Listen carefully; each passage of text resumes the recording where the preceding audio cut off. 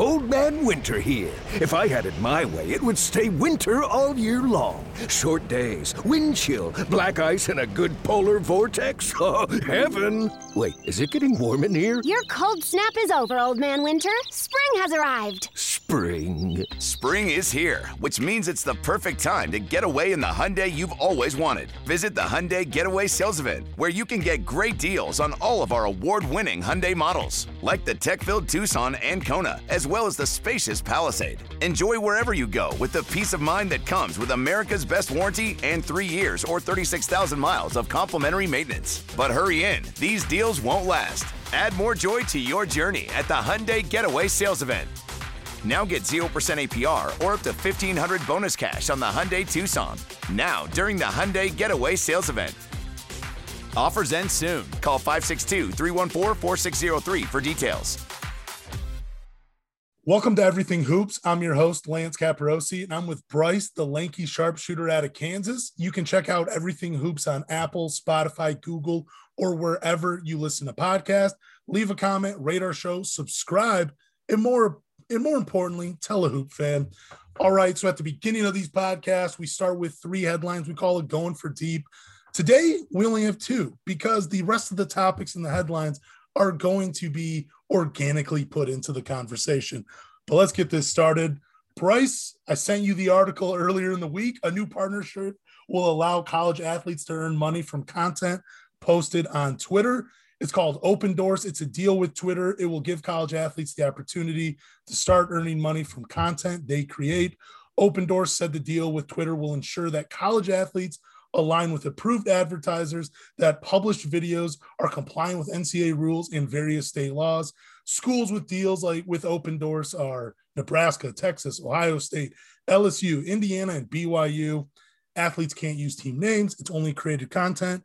How amped up are you for this to see just you were a college athlete. Was your life interesting enough as a college athlete to post on Twitter and make money off of? No, my personal life was not. Now, I had some teammates, and I won't call them out. Maybe we can have them on the show eventually. Their lives were plenty interesting that people would have followed them, and they could have made some money. So, I went to the website, the Opendorse website, and tried to get like more of a grasp of what all this. I'll be honest, I don't know that I fully understand all of it. I don't either. Okay, so I'm still trying to figure it out. But my vibe is that they kind of give these college athletes direction and the way to do it, the right way to do it, make sure they don't get with the wrong people or, stuff like that. That's kind of how I got it. I do think it's cool that so I had teammates who made like a trick shot video whenever they were in college and it went viral. Like it was huge. And so I kind of for them, they may have been able to make money off of that if it happened now. So it's cool that they can make a trick shot video, or if somebody was really into it, make a shooting clinic video or whatever, So I do think it's cool. Again, we've talked about this money off name, image, likeness. I think it's awesome that athletes can make money, and hopefully they're doing this for the right reason to keep them, in line with where they need to be. It's funny that you think of the trick shots and the shooting clinics, and I'm thinking, dude, the reality aspect, just a dude, I don't know, going to a party or, he's on a yacht or something. I'm like, okay, you might actually, if you were to follow Johnny Manziel's career outside of football, yeah, it'd be wild. And that's kind of what I'm getting at.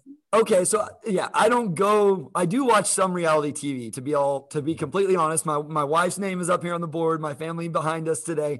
I do watch some reality TV with her. She got me on that a little bit. So we had a basketball house whenever, I don't know why I do air quotations since most people can't see me. We don't have the video for most, but we had a basketball house and 5 of us lived in the house. And so it would have been cool to have someone follow us around and, all that stuff, playing Super Mario Kart, whatever. And Guitar Hero was big back. I'm showing my age now, was big back then. So it would have been cool, but I definitely didn't go there first. I don't think they're coming to American to do that, but I could see them going to KU or Michigan or Duke or whatever and following the life of, such and such player. Do you think Opendorse, because they have contracts with Nebraska, Texas, Ohio State, LSU, Indiana, BYU. Do you think that will affect recruiting at all for some of these schools? I personally think all of this is going to affect recruiting in a major way. I really do. I feel like I think that more than a lot of people. I don't hear people talk about it quite as much.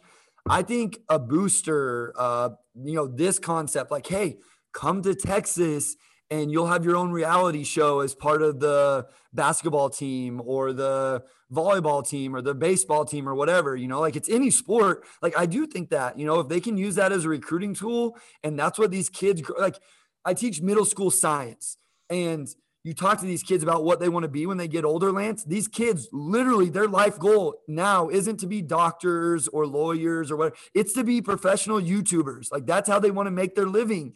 And it is what it is. That's fine.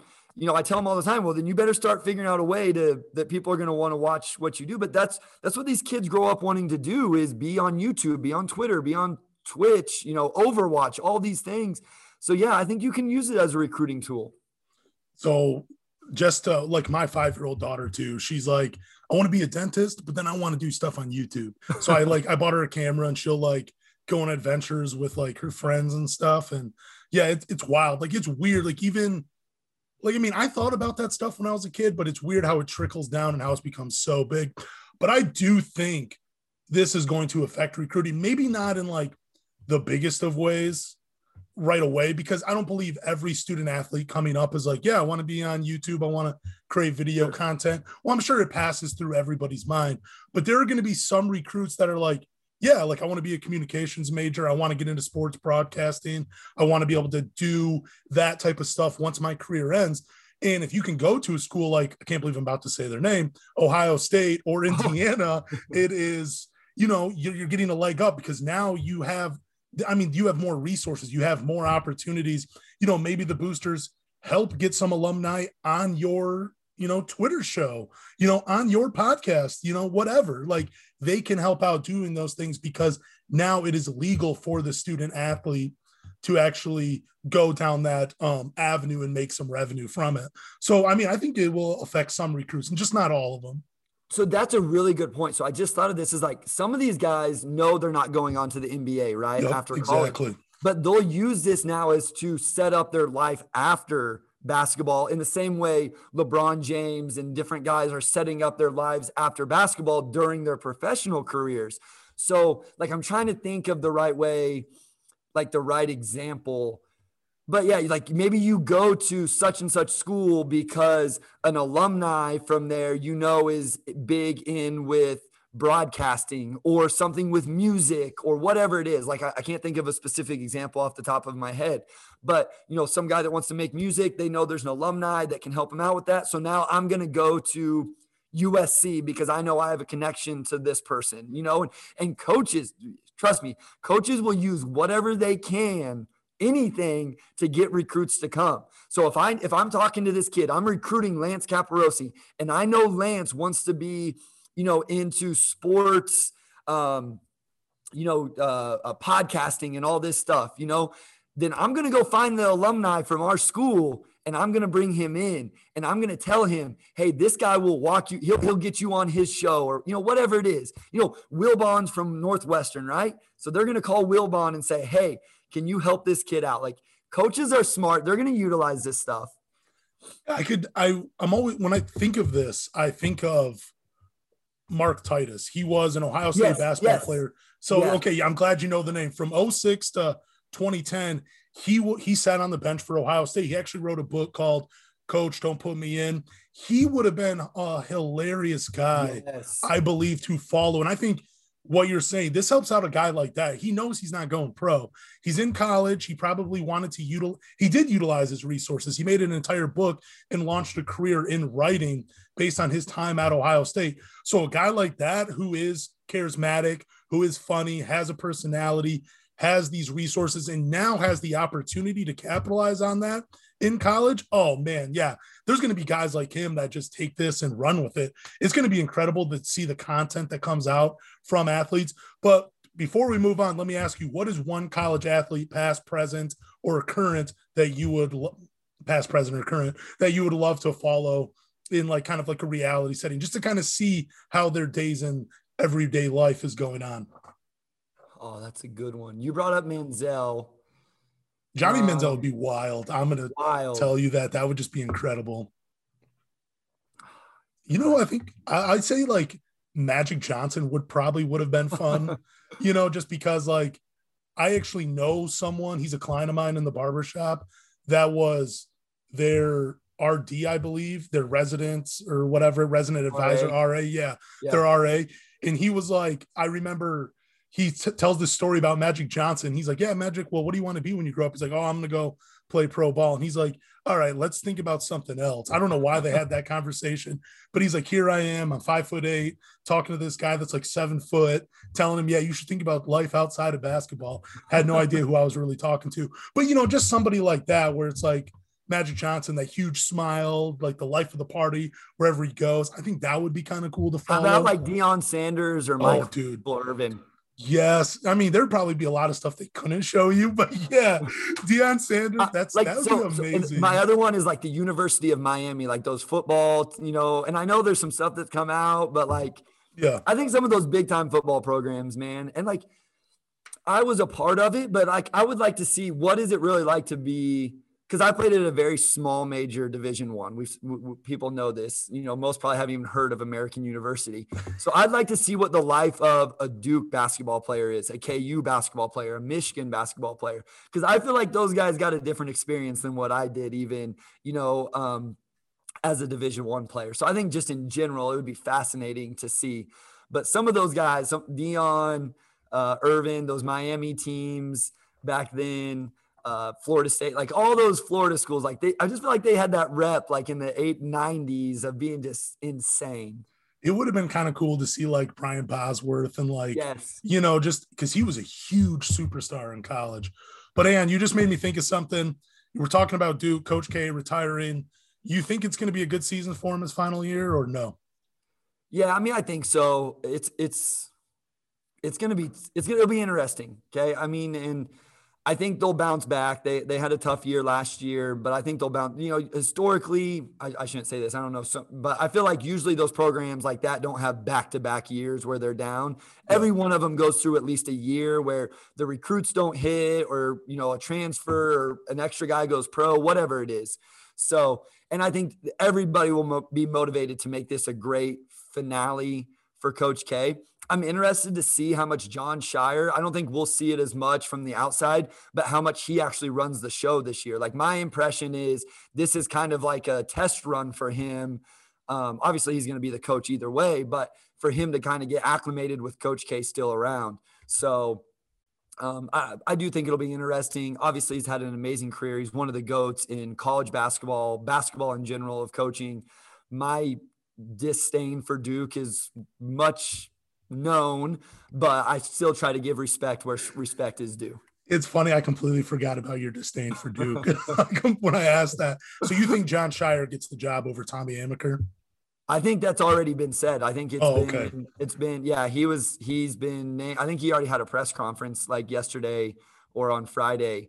And he's been named the whatever coach in waiting now, I guess. For a year. Gotcha. I guess I haven't been following it. Yep.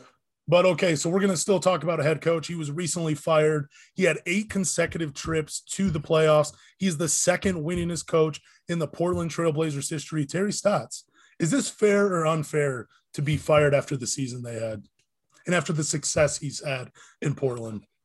I mean, I think it's fair. Like, it is what it is in sports. You know, like if you don't perform, if you don't reach a certain level, like we all know that. You know that as a player. Like if you don't play, if you don't perform, your ass goes and sits on the bench. Like that's the way it works. And whether it's Terry Stotts' fault or not, I don't know. Like I don't follow the Blazers close enough to speak on that. But after this long in this, I don't want to say they're mediocre, but in the place they're in, which we've talked about this, Lance, in the NBA, you can only be in this place for so long, right? And you have to change it up. And usually it starts with the coach. Me personally, I would trade CJ McCollum and try to switch things up. The only guy on that roster that's untouchable is Damian Lillard. You don't move Damian Lillard. But I would try something. Like at a certain point, you have to get out of this. Again, I use the analogy of the Chiefs. We were really good and you had Alex Smith, and people are like, what are they doing trading for Patrick Mahomes? Well, we were tired of never having a chance of making the Super Bowl. So we're going to gamble, and we're going to put all of our eggs in the basket of Patrick Mahomes, and I was all for it. So for me, the Blazers, fire Stotts, go find some coach, like try to hit the lottery with it, try to make the CJ McCollum trade and see if you can win it and shake things up. And I understand them being tired of where they're at. But do you think it's more Terry Stotts' fault that they're not where they're at, or more of the way the roster is constructed? Yeah, and that's where, like, that may be the case. Like, I understand that as well. And again, I don't know if it's the coach's fault. Like, I don't watch enough of the games. Like, is he not using the players correctly? Is he, I've watched some end of game and broke down some end of game stuff. They don't run a lot of stuff, Lance. Like, it's pretty much like get Damian the ball and get out of the way, which maybe that's what you should do whenever you have Damian Lillard, I mean, the Clippers did the same thing with Kawhi Leonard. That's why I think Quinn Snyder is a really good coach for Utah. As I watch more of their games, they run lots of stuff, man. They run some really fun sets. So maybe Terry Stotts just doesn't feel like he has to. Maybe Damian's going to, dominate the ball anyway. But I don't think change is bad. Stotts will find another job. I don't feel bad for him. I don't think it's unfair. I understand the move.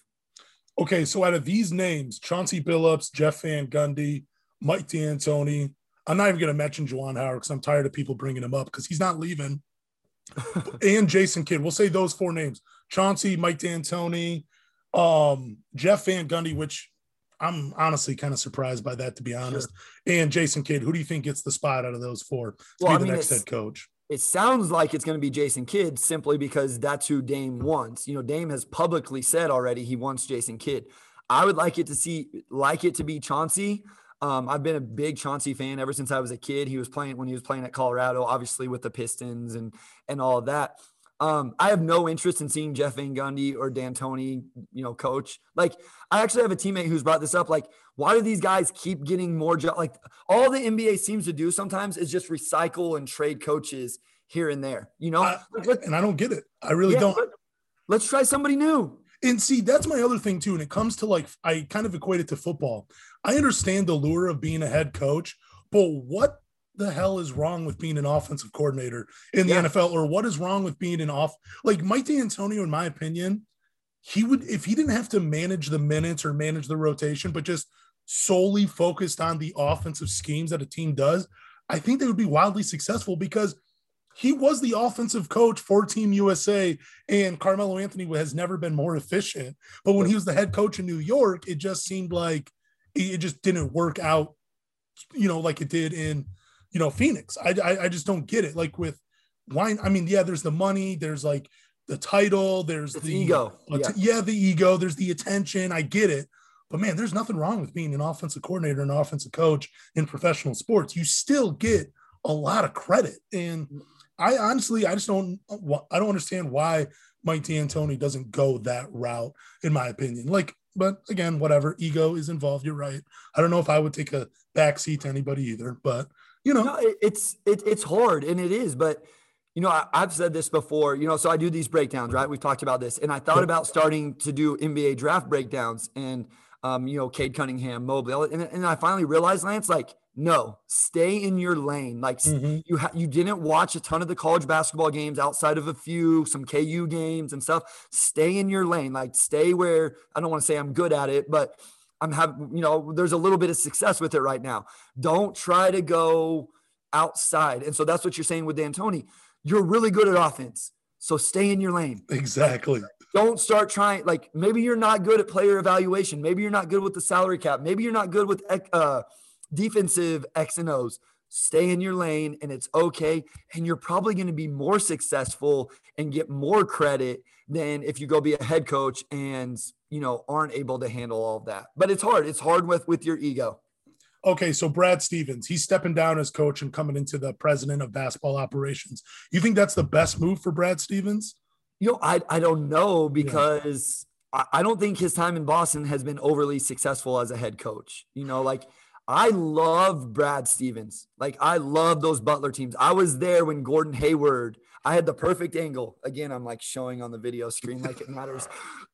Gordon Hayward missed that half-court shot against Duke. I was there with my dad. It was one of the best experiences of my life. Me and my father got to share together.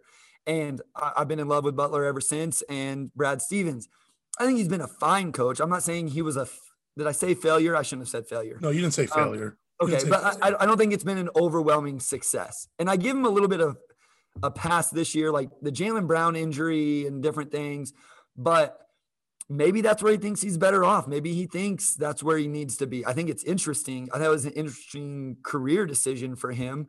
But maybe he felt like he's done what he's needed to in coaching, and this was the next step for him. See, I always loved how he was able to fit guys in to find success. Like when they had Isaiah Thomas in there, the dude was 5'8", scoring 28 points per game. They were able to hide him. And it's not like he was jacking up a bunch of shots or anything. Like he wasn't a volume scorer in that sense, but they put him in position to succeed. And I thought that was, I fell in love with Brad Stevens coaching after that. I did watch those Butler teams as well. And I mean, man, Gordon Hayward, Matt Smith, man, I'm forgetting the point guard right now, but I know he played in the NBA for a little bit. Shelvin Mack. Yeah, Shelvin Mack. Loved Shelvin Mack as well. Actually, Mr. Michigan, Scooby Johnson, he is playing at Butler as well. He had an ACL injury, but he's a phenomenal basketball player as well, and he'll be playing for Butler next season. But yeah, no, I again, you're right. It's hard to say if it's a good move for Brad Stevens. I kind of feel like he's doing the John Beilein thing where he's getting out before the water gets too hot. Before the pot starts to boil over. That's what I feel like Brad Stevens doing. And maybe this is his way of saying, I tried my best in Boston, and he's looking for a way to get back into the college game. I don't know that could be it, because I feel like he still has a lot more years of coaching basketball. No, he definitely can. Yeah. Whether it's in the NBA or college, but maybe this is his passion, Lance. Like if you gave me the choice of so I'm a high school coach.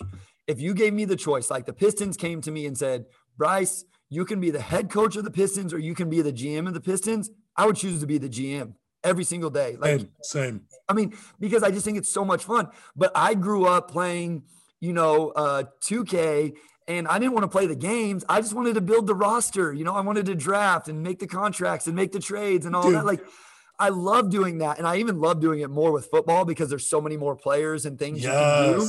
So I know this is a basketball podcast, but so I can understand somebody saying, hey, I want to go have I want to go be that guy, not the guy down on the court. So that was my favorite thing to do in 2K. I would play some of the games. Like I go franchise, I go 25 years deep. Yeah. I am, finagling trades to get more draft picks. I'm scouting the guys. But the college football game, I loved it so much based on recruiting because they had that substitution feature. So I could draft a linebacker, but I could put him damn near any, like I remember, like I got the number 1 outside linebacker in the country, and I used them on the defensive line, middle linebacker, used them in certain blitz packages because I could, and I would do it for wide receivers and quarterbacks. Like if I had a quarterback that had a deep arm, I'd put him in there on certain plays just to throw a Hail Mary down the field. I love roster construction. It is one of my favorite things to do in sports video games. And, I thought I'd even, do it more as a 30-year-old because I have my own money, my own income, and I can do whatever I want with it. But, that's part of me that's stalled just a little bit. All right. So here's a topic that was brought up pretty much by Max Kellerman. I can't wait to talk about this. But is the NBA worth watching without LeBron? Max Kellerman tweeted this out. So instead of Lakers-Clippers conference finals, we're going to get Denver-Utah. And instead of New York-LA finals, which was never going to happen, maybe Utah-Milwaukee. Lee's got to be happy about that. You hear that tweet. What do you want to say to Max Kellerman as a basketball fan? It made me so mad. I read it, and it made me so mad, Lance. Like, I couldn't even – like, I almost tweeted him back, and then, like, it was going to take 3 tweets to get everything in it, and it just – I ended up being like, nah, like, I'll just leave it alone. But – you bring up a good point. 1, New York was never going to be in the finals. 2, New York probably has less of a superstar when you talk about individual players than a lot of the teams left in the finals. So I know it's the Knicks. I know it's Madison Square Garden. I understand all that stuff. But, like, there's a lot of teams right now that have a bigger star than what the Knicks have anyway. And this is so bad for I don't say casual fan like in a negative way, because I know sometimes it's used in a negative way, but the casual fan listens to this and like, oh, I guess I don't have to watch the rest of the playoffs. No, casual fan, go watch the Utah Jazz because they're freaking fun to watch, Lance. They are a blast to watch play basketball. Go watch Trae Young just dominate a game at his size and stature. Go watch Luka and what he's doing, or Kawhi and the extreme efficiency he's playing with right now, let alone Devin Booker, down the line. All right, guy after guy after guy. There are plenty of storylines. There are plenty of stars for these national media guys to talk about. Yeah, I was a little, if I could have ever like reach through a screen, that would have been the first time ever in my life. And be like, dude, what the hell are you talking about? We got Donovan Mitchell, we got Devin Booker, we got Kawhi, Luka, Trae Young, we got Ben Simmons, we still got a Curry, we got Seth who had 30 points in the last game. Then we got Kevin Durant, James Harden. Hopefully he comes back. In the list just goes on. There's so many. I mean, we're not even talking about Giannis and Chris Middleton. There's so many good players still left in the NBA playoffs. And it was just a slap in the face to the basketball world, in my opinion, just to basically say, cool, like now that we don't have these teams aren't in it, like this isn't even worth watching. No, it's still worth watching. These are great players putting on incredible performances. And honestly, I got tired of seeing LeBron James in the finals. Like it got really boring. And now the storyline one of the storylines that we should be talking about is Chris Paul still has a chance. He got over the biggest obstacle so far in the playoffs, and then the other storyline is really like, can Giannis, take this team over the hump and get over the Brooklyn Nets? Like, there's still storylines that are developing from this. Just because it's not LeBron James, just because it's not Steph Curry, doesn't mean we're not going to get good basketball. We're still going to get great moments. And if you're not watching it, I feel sorry for you. I really do. Yeah. And so that's what I was like. I feel like they should be promoting all this stuff. Isn't this good for the league that quite possibly your two biggest stars, Curry and LeBron James, aren't in the playoffs right now, and there's still plenty of talent, plenty of star power, plenty of storylines? Like, yes, I understand that sounds contradictory. What do you mean you don't want your two biggest stars? Yes, it would be great to have them. My point is, this allows the narratives of these young stars to start to develop and begin. And maybe they're not there yet, but Lance, they're going to be there. Like, to me, this is impatience by Kellerman and everybody else. Something's going to happen. Luka's going to win game 7 today and go on a magical run. Or maybe it's Trae Young, or you brought up Giannis and CP3. Like, maybe we don't see the exact storyline yet, but somebody's going to go on a tear in this playoffs. It's going to happen. That's going to be a big storyline. And so I just feel like they're taking the easy way out. You have the possible MVP, Jokic, still in the playoffs. Possible defensive player of the year, Gobert and Simmons, still in the playoffs. You have a coach of the year, probably in Monty Williams in Phoenix, still in the playoffs. And you have the sixth man of the year in Jordan Clark. So all the awards winners are still in the playoffs. Like, what is the issue? What have we not brought up enough storylines? Imagine, though, I don't even know if I haven't looked at the seeds, but imagine if Devin Booker and the Phoenix Suns get to the conference finals, and then the Utah Jazz with Donovan Mitchell. That one-on-one matchup for a potential 7 games of like, I believe Donovan Mitchell is kind of like a Dwayne Wade light. And I think of Devin Booker is kind of like, he has some Kobe Bryant to his game. Like, we never got to see that I don't believe we got to see that in the NBA finals, Kobe and Dwayne Wade. That is a matchup I dreamed of in a playoff settings. And we didn't get it, and like, but now we get another chance with Booker and Donovan Mitchell, who I think are some of the bright spots in the NBA or in the entire game of basketball. And we're diminishing it because LeBron James is out of the playoffs. It's like I said, it's a slap in the face to basketball fans. It's a slap in the face to the basketball world. I get how great LeBron James is. I get why it's fun to have him in the playoffs. I get it. Like, yeah, it would be cool to see him go to more, but man, to see that potential matchup between Devin Booker and Donovan Mitchell, that to me excites me more than seeing LeBron James go to another NBA Finals appearance. I'll just say that, like, honestly, I don't enjoy watching the Lakers play. So, like, for me, it didn't really bother me. Like, so I'm big with CJ Marchesani has these gravity spacing metrics. And I think you've seen him on Twitter. We've talked about him a little bit. And so I'm all about spacing in this new game of basketball and, analytics and all that. The Lakers aren't that. And so I'm not saying LeBron James isn't great. Please don't take this out of context if you're listening. I'm just saying I didn't enjoy watching the Lakers because they're one of the worst spacing teams in the league. So I don't think they're a very well-constructed team. So I would rather watch the Jazz play or the Suns play or the Nets even or the Bucks. Like those games that's fun basketball to me. And in my opinion, this is what I was kind of bringing up last week with when we had Derek Mercer on.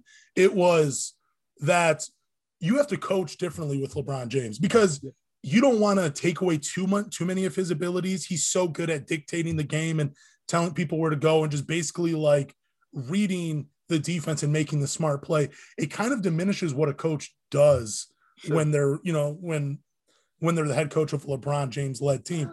And you don't get to see the creativity like what you broke down with the Utah Jazz. You're not going to get that with a LeBron James led team. So I understand it. Like, to me, in my opinion, I know how great LeBron James is, but I'm with you. I get bored watching the Lakers play. It's almost like they're just trying to cram it in my face all the time, and I get tired of it. So happy to see him out. Enjoy the offseason, LeBron.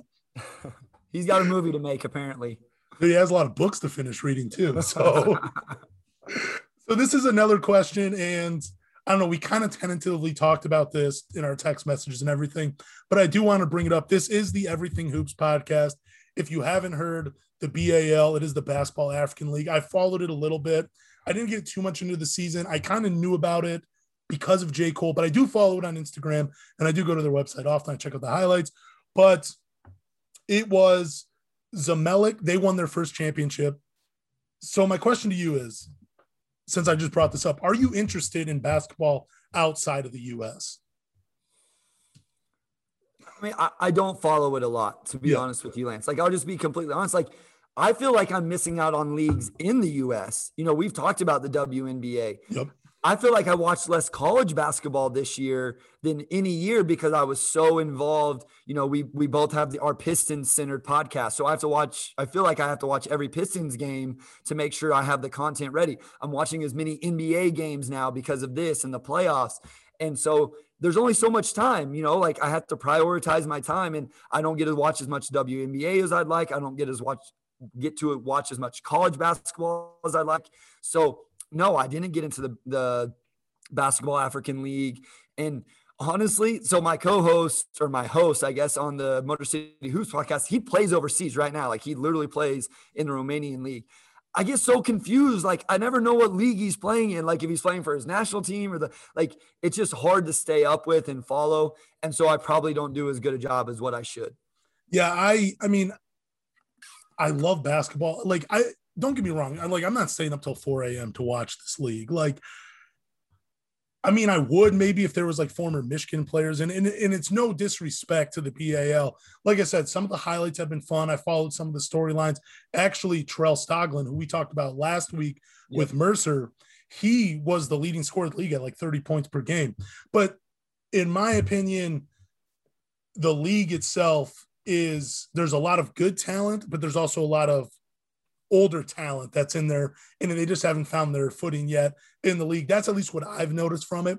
But I am a little excited. I'm going to keep following it. I'll probably update us on this podcast as often. And if you follow the Everything Hoops Instagram page, if you check the story, I'll always post news from the BAL. But I just wanted to get your thoughts if you had followed, like whether it was Vlad in Romania, or if it was any European teams, or because, that's all about coaching. And I know that's your alley. So I just figured like, this dude, he might, but I'm with you. I follow it, but I don't follow it like I follow the NBA. Yeah. And so, I mean, like everything's about priorities, right? Life is about priorities. So, again, I have, a wife, I have 3 kids, a job. And I'm not saying that, I know everybody has that. Like, I'm not trying to like, hey, look, I have all this stuff going on, but I also coach. And so it's like, during seasons, I'm breaking down football film during football season for our team for basketball season. And so at some point I just have to be like, okay, I just have to focus on these things. And it would be good. I'd love to watch some of those games and see how quality the basketball is and the talent. Cause I think, again, I think a lot of people think they could go play in Europe. Like, I think there's a lot of hoopers that like, oh, I could go make it over there. It's like, nah, bro. Like it's not that easy. There's legit hoopers over there that are big time shooters, big time athletes, big time basketball. And so it's really, really quality basketball. Same as the WNBA. Well, I mean, Josh Childress, he chose a European career over an NBA career just based on the amount of, he would make more money overseas than he would in the NBA. And he was a quality NBA player. So you are getting guys that have, you know, they could probably make an NBA. Well, they could make an NBA roster, but they get more of an opportunity to showcase their full skills and abilities in, you know, overseas. So, but hey, we're going to get ready to end this. So you got a block charge this week? Of course I got a block charge for you this week. I love this because he doesn't know what's coming. And that's my favorite part of the, so he has to make a decision on the spot. So this week's block charge, maybe the most polarizing player in the NBA in terms of if he's good, not good, overrated, underrated, everything else, in my opinion. So you have to choose, Lance, for the block charge. Is Ben Simmons overrated or is Ben Simmons underrated? Okay, so, man, I actually thought you were going to bring up Andre Drummond, and I'm like, yes, I can finally speak my thoughts on Andre Drummond. But no, for Ben Simmons, I honestly think he's underrated. I really do. Like, he's a Swiss Army knife. This is what we want in basketball. Like, he's a guy that could really play positions 1 through 5. Like, he's a point guard. Like, I mean, he's not much of a shooter, don't get me wrong, but like on the defensive side, he can really defend 1 through 5. Like, he is a matchup nightmare. He can do everything to an above average level: dribbling, passing, defense, rebounding. Like, he knows how to run an offense. Like, he knows how to do everything. And I feel like people look at the scoring numbers and are like, oh, well, yeah, he's a little overrated because he can't shoot. He'll go 0 for 5 from the 3-point line, or maybe 0 for 1 for the season. I have no idea how many he wants to shoot. But they look at one tiny aspect and like, yeah, it's one weakness to his game. It's one weakness, but the rest of his game is so good. I feel like it doesn't matter if he shoots the ball well or not. I would like for him to have a little bit more confidence and at least take those shots because I think that would open everything up and keep the defense more honest. But he does everything so well. I can't imagine people think he's overrated just because he can't shoot. I don't care if he's putting up 20 points per game. He just got his team without Joel Embiid to the second round of the playoffs. You know, like, he didn't have to score a bunch of buckets to do that. He had a triple-double, did anything else his team needed him to do, set his guys up, and they won the game. Like, that is the beauty of, you know, Ben Simmons. That's what the beauty was of Jason Kidd. You know, another guy that, yes, he made almost 2,000 3-pointers. You pointed that out. But he was a guy that, like, you know, he would pass up good shots for better shots. And I feel like that's what we're seeing with Ben Simmons. So to answer your question, he is underrated, in my opinion. No, so that's what it's crazy to me. But like, I see this a lot. Like, there's people who think he's a trash NBA player. Like, I don't want to say like people I respect, people that my college teammates, so college hoopers, Division I hoopers in our group chat, I will get in fights with because they think Ben Simmons sucks. They think he's an awful player. And I'm just like, no, you can't. People, and here's the problem. One, he was the number 1 pick, right? So that's the first strike against him. And he has not lived up to that hype. I don't think you could argue that. I don't think he's lived up to what you would want from a number 1 player. I would agree with that. But eventually, and this is a topic for another day, you have to detach where a person was drafted in terms of how you view them as an NBA player. And we're at that point with Ben Simmons. Detach the number 1 pick whenever you decide how good he is as an NBA player. And the other thing is the shooting. And listen, you know this, I'm a shooter. That's all I could do. It was what got me to where I was. But I can see the other aspects of a basketball player that makes them a good basketball player. And he has every other aspect. It's a massive detriment to his game. It's going to keep him from being a great player. But he's a really, really good player. He's a number 2, number 3 player on a championship team. And I just think I've had to really take his side and become a fan because I was so tired of all of the backlash and hate that he takes. It just really started to frustrate me. And I'm not a Philly fan. I'm not a Ben Simmons fan. Like, it just was like, okay, I'm tired of hearing all this. Ben Simmons is a really good player. Let's give him his respect. If he were to come to your team and be your point guard or be your guy, and he was getting you to the second round of the playoffs consistently, and like you essentially could put any player around him, I think 90% of basketball fans would love it. And I think if there's a 10% that would just nitpick his game or just look at the numbers and say, how is he our number one? But offensively, yeah, he's probably better off as a 3 guy, like, the third option. But dude, if he's one of your 1 or 2 best players on your team is pretty good and set up for the future pretty nicely. Yeah. And that's like, I think he just doesn't fit that mold of, it's just weird because he's a 6'8" point guard that can't shoot. So like when he passes it up, he has to go play in but it creates all sorts of fun, fascinating mismatches, Lance. Like you watch the games, like you're going to put a guard on him. Well, he's going to go kill you on the offensive boards. I wish he would expand his post game a little bit because I think he could terrorize people in the post with the mismatches he gets. But like you said, he's a Swiss Army knife that can do all sorts of things. And he's a great defender. Obviously he's in the candidate for, defensive player of the year. So I'm fascinated to see if he guards Trae Young. I just want to put that in before we finish it up. They play the Hawks here in the I want to see if he matches with Trae Young throughout the game, late in games, in certain situations, because I think that would be so much fun to watch. Dude, that would be incredible. Before we go, Philly or Hawks, just say a name. So can I put a caveat? Yeah, go ahead. If Joel Embiid is unable to play, or if Joel Embiid is not who he was through most of the regular season in the first few games of the playoffs, I think the Hawks win it. I do. I love this Hawks team. I love Trae Young. They were a dark horse team for me earlier in the year. I didn't scream it real loud because I didn't want to look like a fool. So, and now I kind of feel a little bit smarter about my NBA knowledge. And, I like that roster. If Embiid isn't who Embiid was all year, based off him not playing or the injury just holds him back a little bit, I have a lot of confidence saying the Hawks win this series. So I like the Hawks team. I like the way they're built, but I'm still taking Philly. I'm going to take Philly. And if Embiid doesn't play, if Embiid doesn't play, I think we'll see something different with Ben Simmons. He will really show and live up to the billing as a franchise guy. He'll just do a little bit of everything you need him to do. And yeah, that's what I think. I think Ben Simmons will put this team on his back and he'll do whatever the team needs. As long as he's healthy, I still like the Philly. I still like the Sixers' chances of winning this series. How about all those storylines right there we just brought up from Max Kellerman? Somebody send this to him and let him know all the different things he can talk about. I would love to have Max on, but, we'll see someday. But anyways, that is the podcast. Thank you for listening to Everything Hoops. Check us out on Spotify, Apple, Google. Leave a comment, give us a rating, subscribe, tell a Hoop fan. Follow me on Twitter at Lance Caparosi. Follow us on Instagram at Everything Hoops. Bryce, where can they follow you? Just follow us on Twitter. Follow me on Twitter, Motor City Hoops. That's the Pistons Focus podcast, but I do everything NBA, everything hoop conversation on there. So follow me on there, and I'll promote this. I talk hoops, do NBA playoff breakdowns, all of that. And follow us on YouTube at Everything Hoops for more breakdowns and other video content. And also, if you want to get Bryce's attention, just at him at Motor City Hoops and say mid-range rules, and he will instantly respond. We will have a conversation. For sure. Thanks for listening.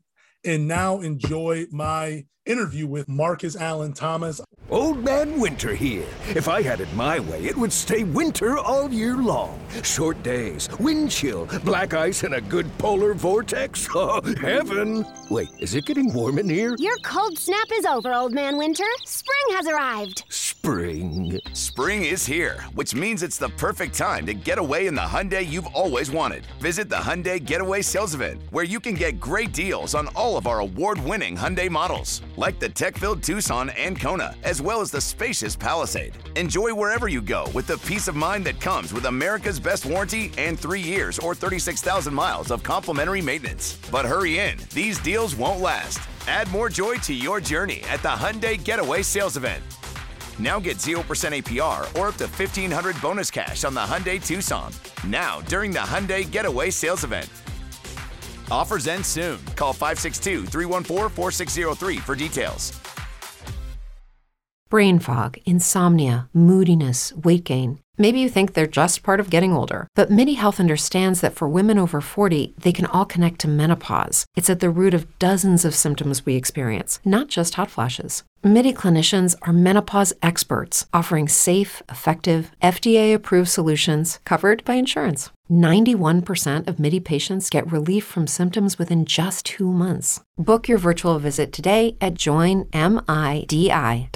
Welcome to my interview with Marcus Allen Thomas. Thank you, Marcus, for coming on. I appreciate it. I love talking hoops with anybody, and I can't wait to hear your story and your thoughts with what's going on in the NBA today. So real quick, before I let you say hello, I'm going to share with everybody how we met. Basically, I was on Twitter. I saw this conversation about J. Cole and his pro career. I say that in quotes. His pro career over in the BAL, the Basketball African League. And, you know, I enjoyed what you had to say about J. Cole. So I gave you a like. I gave you a follow. You gave me a follow back, and that's how the conversation started. It's nothing fancy. It was pretty cool. But again, I appreciate you coming on. So, appreciate you, bro. Thank you, man. I appreciate that. But, you know, let's get into this. Let's talk a little bit about J. Cole. So he plays, I think, 3 games in the BAL. What are your thoughts on J. Cole playing pro ball? Well, when I first heard about it, I heard about it earlier. I think he was training. This is before it all happened, so he was training for it. So I was just like, you know, wow, he's going for it. You know, for me, I've been playing basketball my whole life. And, you know, was able to take it to the, you know, play overseas and, you know, get a chance, like, you know, with the Indiana Pacers and all those things. You know, I know what it takes to get to those levels. Play junior college ball as well. So it's like, wow, he's actually going for it. So when I first heard about it, I was really interested. And then, you know, before it started, I think I tweeted. Well, I know I tweeted. I said, hey, I'm pushing for him. I'm going for him. But I said he is playing against guys of my, like, caliber who, like, 7, 8 years in, who are going over there to not only get a chance to play and get film so that they can go somewhere else and play next season, but also, you know, they're trying to play for something. They're playing for their careers.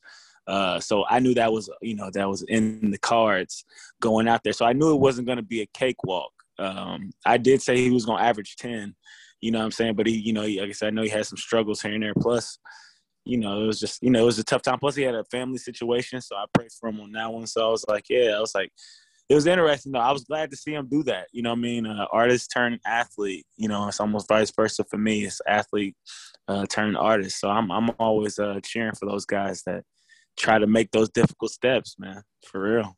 Did you think it was like a little disrespectful to the other pro basketball players? Because when I saw it, I was thinking, because I believe the BAL, I think he played for like Al Sail or Assail. I think that's the team name. No, it was the Rwanda Patriots. My bad. Anyways, I think they originally tried out 20 guys and gave 13 guys roster spots. And I find it kind of hard to believe that J. Cole was one of the 13 best players that they tried out. And it's no disrespect to him. But there's a lot of guys like you that have worked their asses off. Man, I get it. I definitely get it because, you know, I recently just stopped playing. I played in Chihuahua, Mexico. That was just before the pandemic. So I get it, man. Getting those roster spots are really, really hard to come by. And, you know, for guys to work, you know, their entire summers or this entire pandemic to get back to their jobs, you know, guys like me and others lost their jobs from the pandemic, you know, happening. So, it was almost like tongue in cheek. It was like I felt I was happy for him. And then you would have moments where you would be like, man, you know what I'm saying? Because it's like I do feel bad for guys who maybe wanted that opportunity.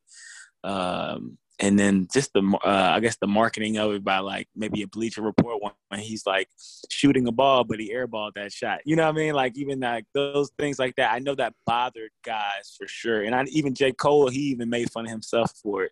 You know what I mean? You know, he poked at it and laughed too. But those little things I guess can make people feel some type of way from, you know, real athletes, you know, athletes and entertainers, man. It always gets some type of way. You know what I mean? I've even bumped into it when I was living in LA, you know, getting shots up and, you know, people see me as an artist, but then the basketball comes out. Once people see you can hoop, you know, it changes the perspective of how they see you.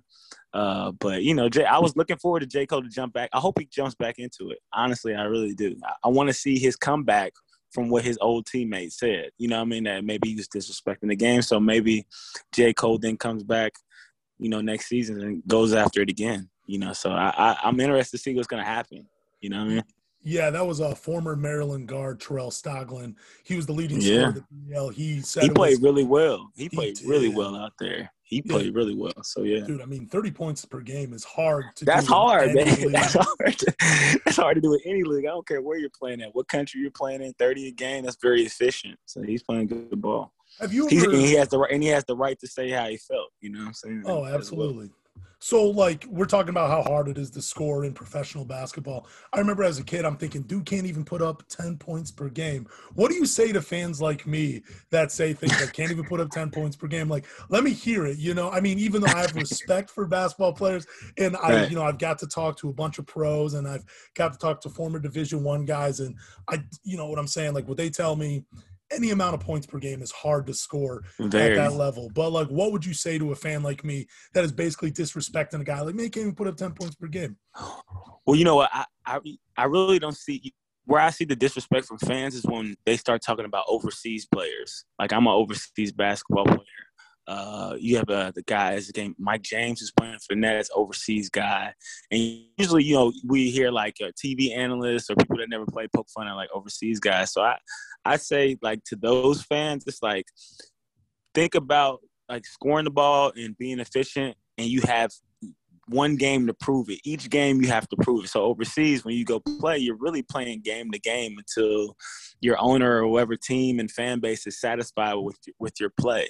So I would have to go to Luxembourg to go play, but I had a 10-day contract. You know what I'm saying? So I had basically one game or two games to prove, that I should be signed for the rest of the season. And even if you sign for the rest of the season, they can still cut you. So so put that pressure on. I guess put that pressure and put times 10. And then I'm a shooter, and then I got to knock shots. I got to knock down 6 to 7 threes a game. You know what I'm saying? So it's just like, if anything, the fans, I would tell the fans, people like that, like really respect guys for the mental toughness. You know what I'm saying? That mental toughness is a serious thing. And NBA guys it's times a million, as you can see. You know what I mean? Those guys, and they, so have respect for all 15 of those guys on that bench, including those coaches, because those coaches play ball too. So for sure. So you're basically saying the grind never stops when you're overseas. It never stops. Hey, it never stops, man. It never stops. And I enjoyed every moment, going to a different culture. And, I was able to grow as an artist other than athlete out in Europe. So like I said, it was a different feeling. It was a different vibe, but I'm telling you, I had to bring it every day. You know what I mean? Every single day I would shoot twice to 3 times a day to make sure that I was on point. So you've played 4 levels of basketball. You played Indiana basketball, which is tough in itself. You played the JUCO level. You played D1. You played overseas. And you even had a try out for the Pacers. So really 5 levels of basketball. Yeah, man. So what was the difference going from Indiana high school basketball to the JUCO route? Like, how much more difficult was that for you? And, like, what did you have to do to maintain your spot at the JUCO level? Man, well, Indiana basketball, I came in the class of 06, so Greg Oden, Mike Conley. I used to play against those guys when we were in middle school. We all came, you know what I mean? Yeah. So I've been playing and growing against these type players in middle school. So getting, hold my own, and come together my junior year. I started playing varsity my sophomore year at Warren Central High School. And then I, came through that, was Indy East Player of the Year. And then, I went to this grade field where it's like I was getting D1 letters but wasn't getting any offers from D1, maybe some D2s and D3s. But, at the time, my whole class was going Division I. And, I wanted that opportunity. So then I went to junior college in Danville Area Community College. It's crazy because these kids, are having, announcements about what junior college you're going to. So it's like I told you now, it's like when I was playing, it really wasn't spoke about. But I guess that transition, it's a lot more dogs in junior college because there's a lot of guys that even come from Division I's that go to junior college to play, even for that year or two to maybe even go to Kansas. I played with guys that was transferring to Kansas, Iowa. I played against some of the best Midwest talent for junior colleges. I fared well there. I was an All-American there my sophomore year. And that's why I was like, really growing as a player, being able to shoot the ball, and then I got the opportunity to go to Division I. So yeah, man, like I said, made my dreams come true and went to Loyola Chicago. Man, Chicago is one of the greatest cities. I'm telling you. It's a great city. It really is. But I want to go back to you battling guys when you were in high school and middle school. What's that like? Did you know that like Greg Oden and Mike Conley, they were going to go far with basketball? Yeah, no doubt. 110%. I remember a game vividly. We were in middle school and everybody was talking about it because they went to Craig. They went to Craig Middle School. I went to Raymond. And everybody was talking about these guys. I remember when he walked in the gym and I was just in middle school, I was just like, man. I was like, I had never seen, it's like a middle school kid. And he was 6'8" at the time, 6'8" at the time. And then, you got you got Mike Conley, one of the fastest guards in Indiana. I was one of the best players on my team as well. Like I said, I always looked at it from that because I was always one of the best on my team. So I always looked at the other opponents. I had a guy named Brandon McDonald who was a good player. So they were really good, man. Like I said, I knew they were going to go to the NBA, though, because they were just – those two were inseparable. They kept those guys together and they grew together. So, what was like Mike Conley doing differently in middle school that – maybe someone like yourself or other players weren't doing that separated him from just being an average basketball player? Well, man, for me, actually, I didn't I tell how these kids have trainers. I didn't get a trainer until I graduated college. I didn't have my own trainer. I would do everything on my own. I was my own rebounder. That's what people ask how I could shoot the ball. I was my own rebounder. And I would go to this park across the street. I live in Indiana, across West Montgomery. I lived in the neighborhood, so it'd be loose dogs. So I had to carry a big old stick. With me just to go get some shots up. But, I would be my own rebounder. I guess if anything, it's that even Mike Conley, even at my age, was getting trained. He was getting, I believe he was getting trained because the things and the moves he was making, it was amazing. His dad is a former Olympic athlete. So then you have that background that comes with the help. You know what I'm saying? It's like, he knew his kid needed training, so he probably was able to provide that.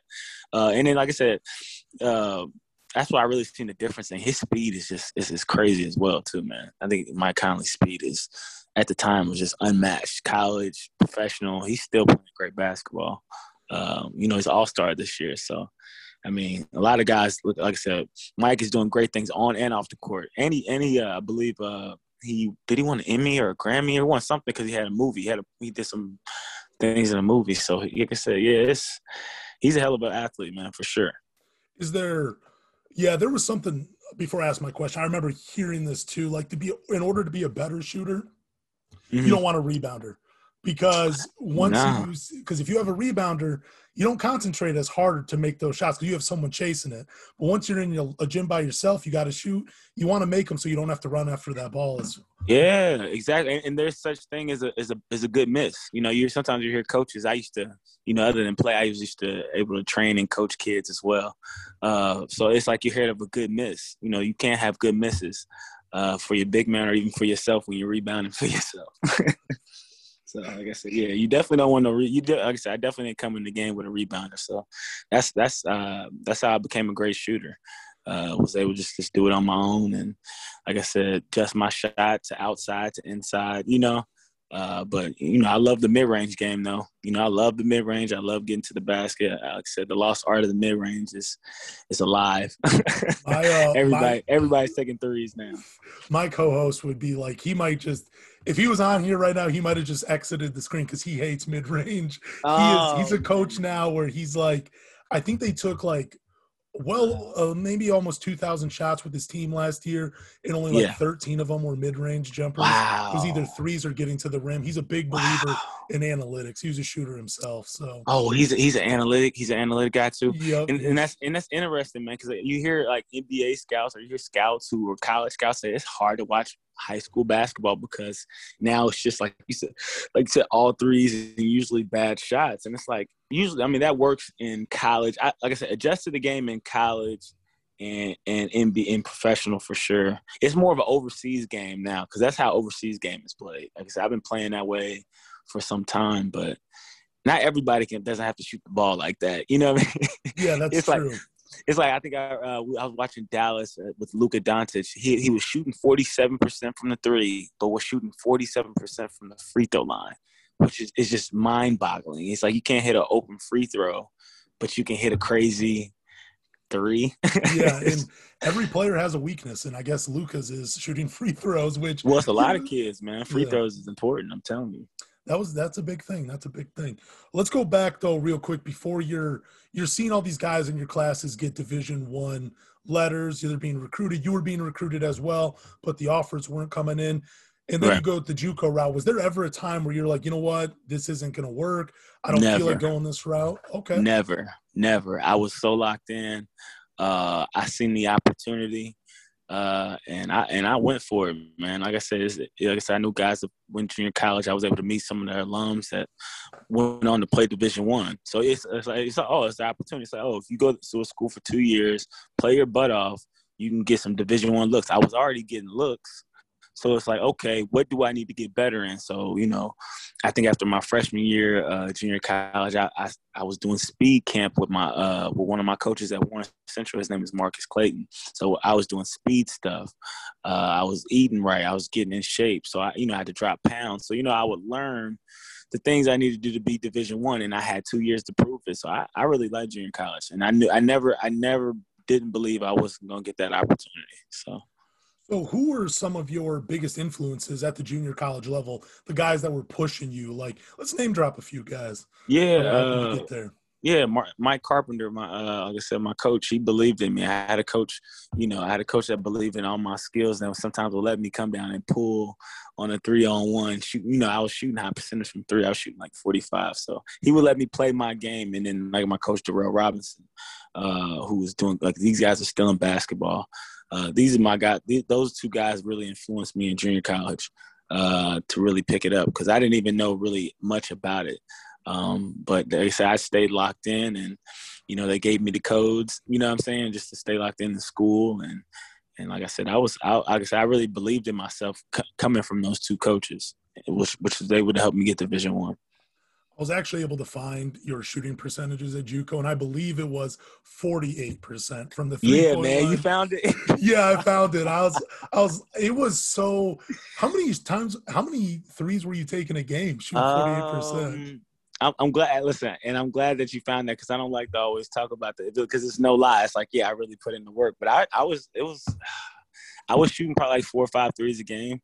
And like I said, they were deep, man. My mom always likes to bring it up. My mom and dad are basketball fans, so they watch the game now, and they were like, "You were shooting the ball like that back then. You were doing that back then." I was just like, "Yeah." Like I said, but if you can, I was shooting 48% from three. So if it's a 3-on-1, it's still a 50-50 chance. If I get to the basket, I might get fouled. I might not make it. Or if I shoot this wide open three, I'm going to make it. Like, I was shooting the ball at that high of a level that I was just making that decision to shoot it. And 48% of the time, I was hitting that shot. That is crazy. And were these like off the dribble? Were you coming off screens? Yeah. Like, how were you getting these open looks? Well, I looked up the Reggie Miller. So moving out the ball was always like an important thing. So just moving off the ball, I was getting my threes that way. Footwork is really important. Maybe even if you come off, now we're talking basketball, even a dialogue, like coming off an Iverson cut, being low and having your footwork right. I was coming off getting it that way, or off a rebound, off the defense, I would just bring it down and just pull up, man. 1 or 2, 3 dribbles. I would just pull up from wherever. Because I was practicing those shots every single day. You know what I mean? So everything I practiced, it comes over to the game. You know what I'm saying? So do you think like maybe I don't want to say your recruitment was hurt or anything like that because you obviously made it D1 and overseas. But so you were basically playing how the game is played today when you were in high school and when you were in JUCO. Do you think the way you played may have hurt your chances a little bit going D1 right off the rip, or – was there ever a coach that told you like, hey man, we need you not shooting so much, we need you running the offense? And was that ever any dialogues you had with coaches? Nah, not at all. I just, like I said, I guess my gameplay was just ahead of what the gameplay is then. If anything, I learned from going junior college to Division I that, there are other really good players like yourself.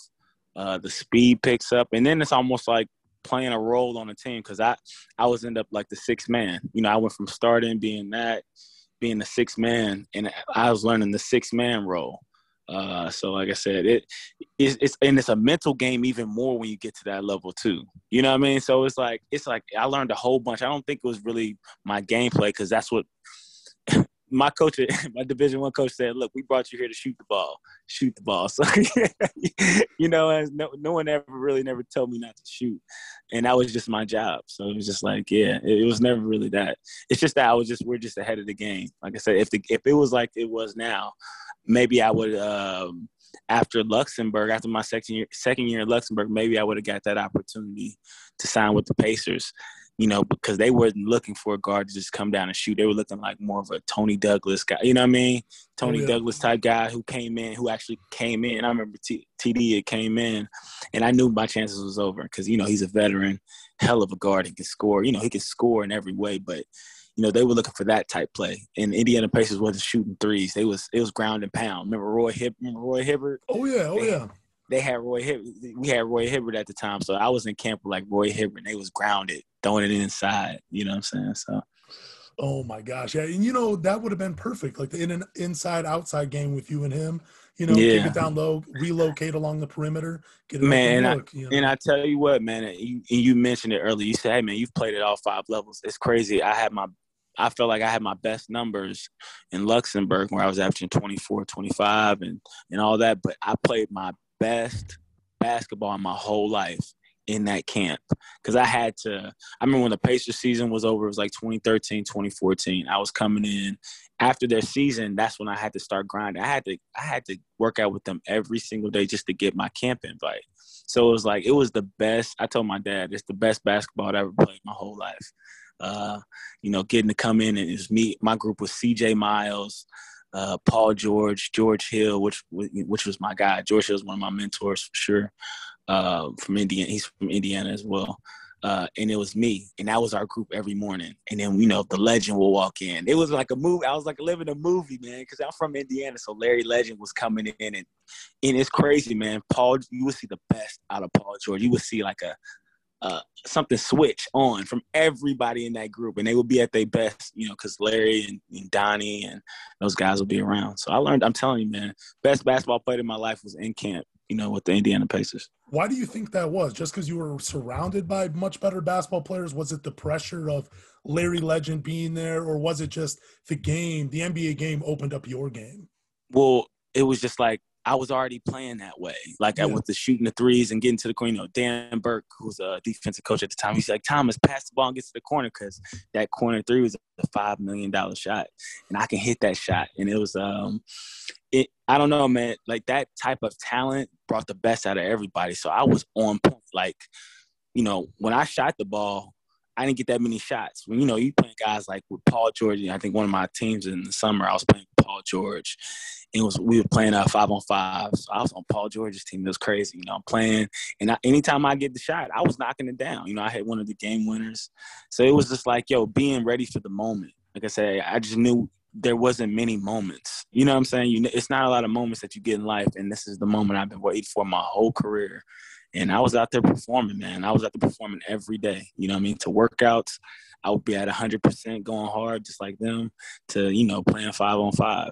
You know what I mean? So to even have Larry Bird start talking to me a little bit more, I start gaining the respect of some of the best. So it was cool. It was really cool, man. Well, can you take me back to some of those conversations? What were some of the things you guys talked about? Oh, I remember the first words he said to me, he said, Thomas, get your damn feet off the 3-point line. Because he was, with the NBA 3 and the overseas 3, it's a further back. And I think my foot was on, we'd shoot. And he was watching me shoot, and I think my foot was on the line. And that's the first thing he said to me. And then after, he would give me pointers here and there about coming off a ball screen and then pulling up, you know what I mean, or reading the defense. And then the craziest one that was really cool just for me, it was after a long day, long workout. I found myself in the hallway, just me and him walking to the locker room. It's like Larry Legend and me just walked to the locker room. I just didn't know what much to say, so I was just like, I just didn't know what to say. So we just started talking. He just brought, he started talking and laughing, talking about fishing. He's a regular guy, so it's like, man, I got the, sometimes you don't pause sometimes and realize those things. These moments. Until they don't come much, but I was just like, man, me and Larry Legend walk to the locker room. I'm iced up. He's hunched over, got a little, he has the back inches a little big, but he can still shoot the ball. But now we just walking, talking basketball, man. So even though I didn't make that team, moments, man, the moments I've gained there, people I've met, like I said, I wouldn't trade it for the world, man. Of course, then I wanted to play and make that team, and I was hurt, but the opportunity met everything for sure. So you get to play with Paul George and you're watching him in practice. When you watch him in practice and then you see him in the playoffs, is that like the same person? Like what do you think some of his struggles are when it comes to the playoffs? I tell you what, the difference between that PG and the PG now, because even he's brought it up, is the mental. You know what I mean? For me being able, when I went to college, I studied psychology and I got my psychology degree.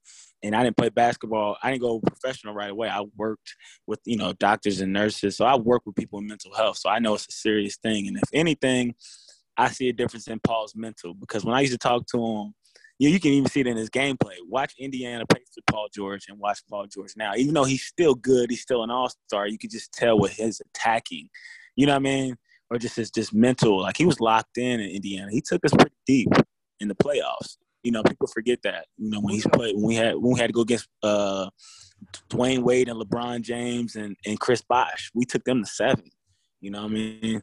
So it was just like that. We need that Paul George back now, and I think that's just the difference in him now. It's just his mental, like I said, the mental health thing, which he's brought up. You know what I'm saying? He's put it out there. Do you think the injury – well, real quick, so between 2012 and 2014, those 2 years, he played 38 playoff games. Like, he went far with those Indiana teams. You said it, too. Don't forget that injury. Yeah, that injury. Ooh. That was tough. That played with you mentally. Yeah, that played with you mentally, too. So you got that. You know what I mean? We even put that into equation till just now. Yeah. So you bring up the psychology stuff. I was talking on the Everything Pistons podcast, which I'm going to have you on that one as well, because we got to talk about the brawl sometime.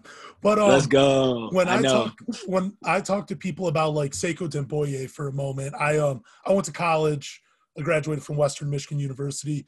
My degree is in communication, and one of the things we studied was body language. And I'm always telling people, like, body language is like, 70 to 90%. It's nonverbal. Like, I mean, right.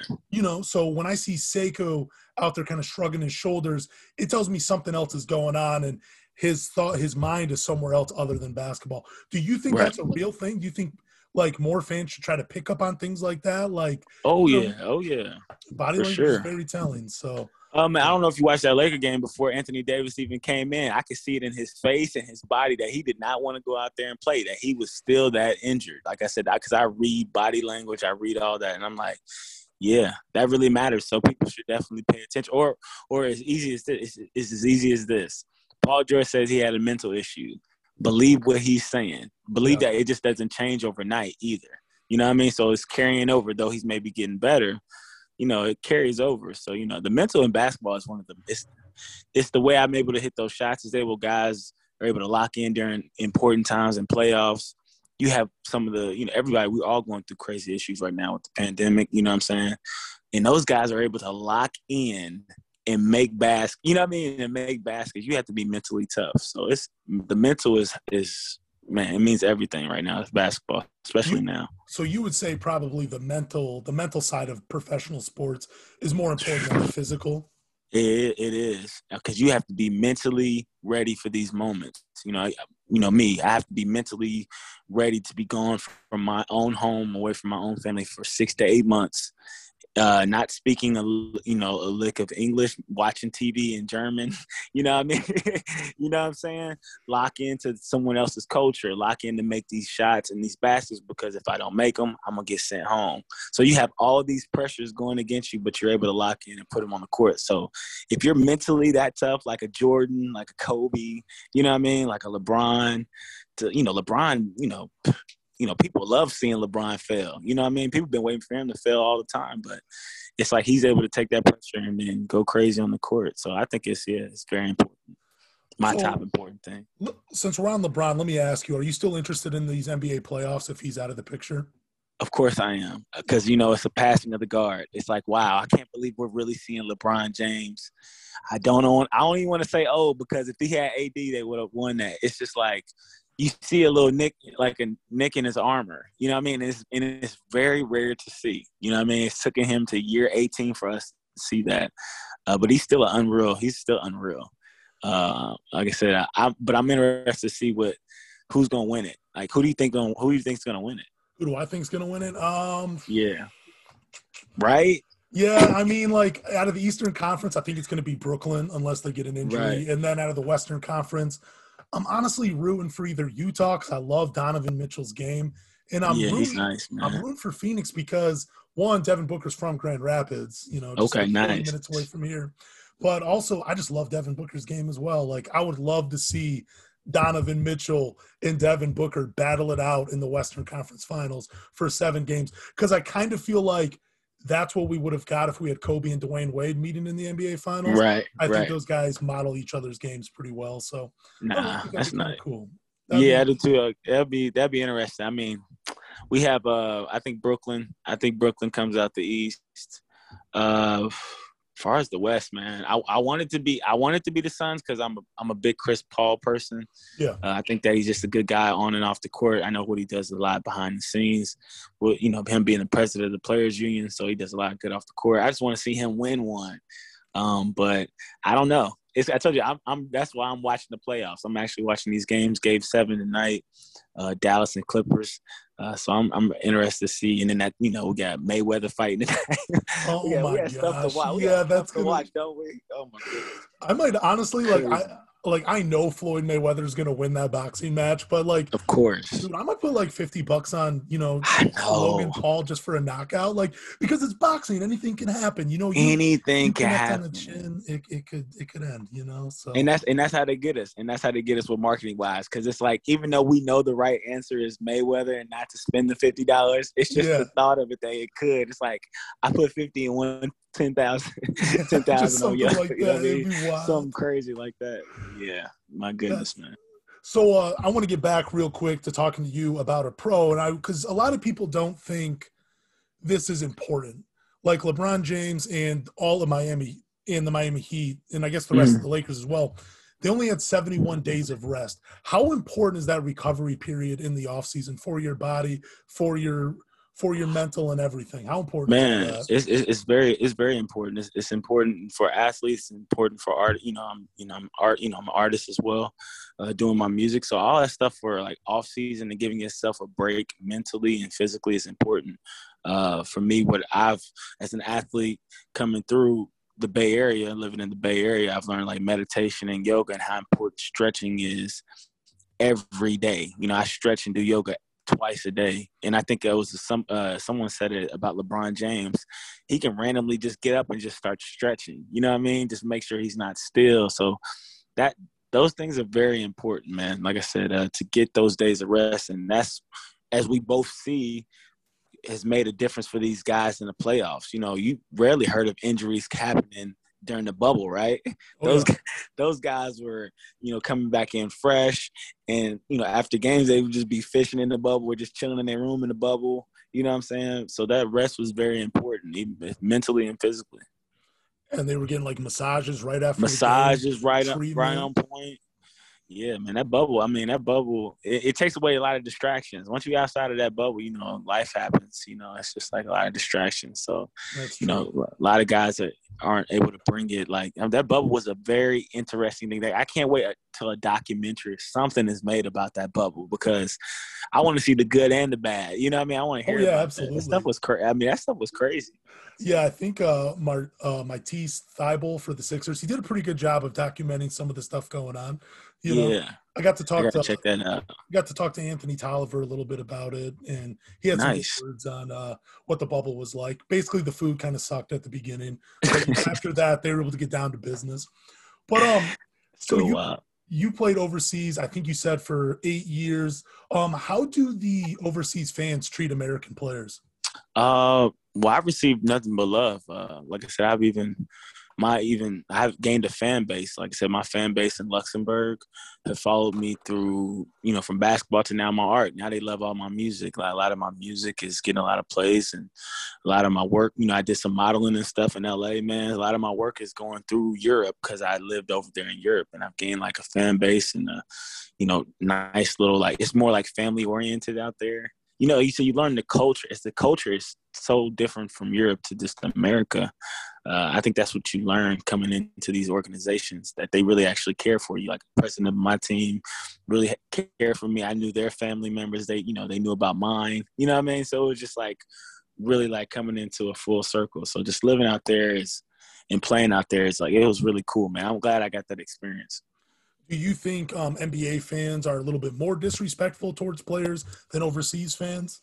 It just depends. You can say that, but then I've been in those professional soccer games in Europe and in Germany, and it was me and my 6'9" forward and my 7'1" big man center, and we were a little bit nervous to be in those soccer stadiums and we were in the area where everybody likes to stand up and really cheer. You know what I'm saying? Yeah. And go hard. So I can't really say that the American fans are more disrespectful. It just depends on the sport.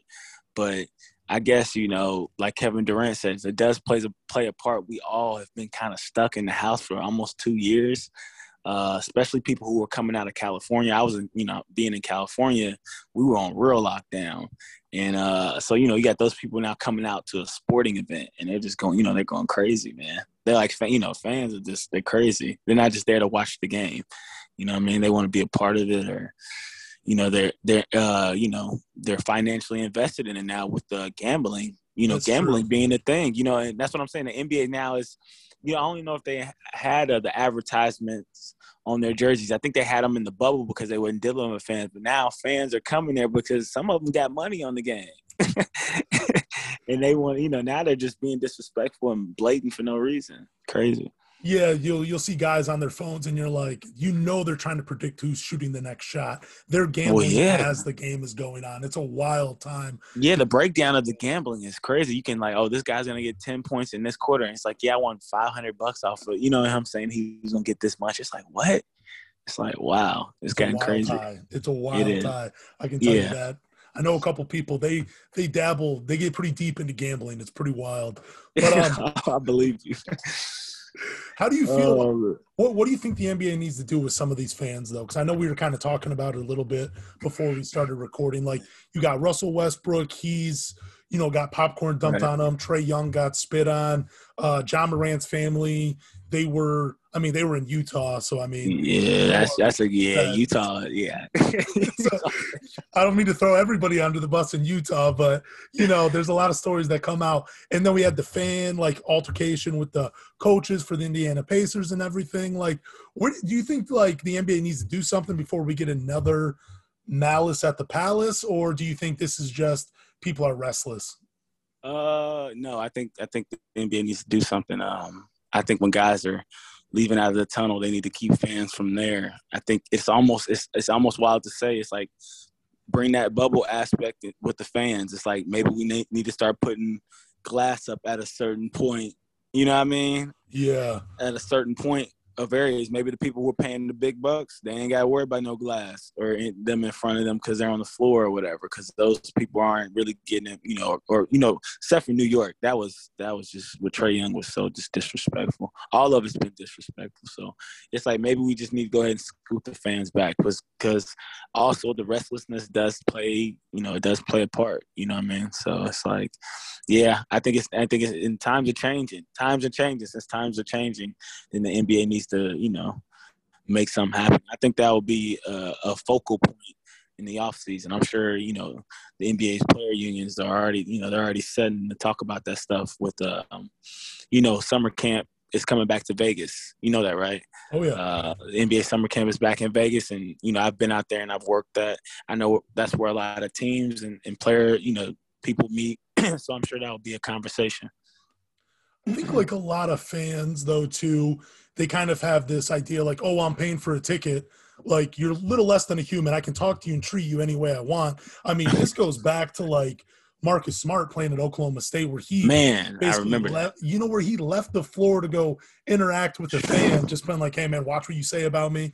I'm not like, this isn't the zoo or anything. Like, I remember that, man, vividly. I remember that game. That's crazy. Yeah, just I feel like fans, I've never been in like that situation other than as a spectator, but like talking to professional basketball players like yourself, professional athletes, like I feel like I get a different perspective from it than just being an ordinary fan.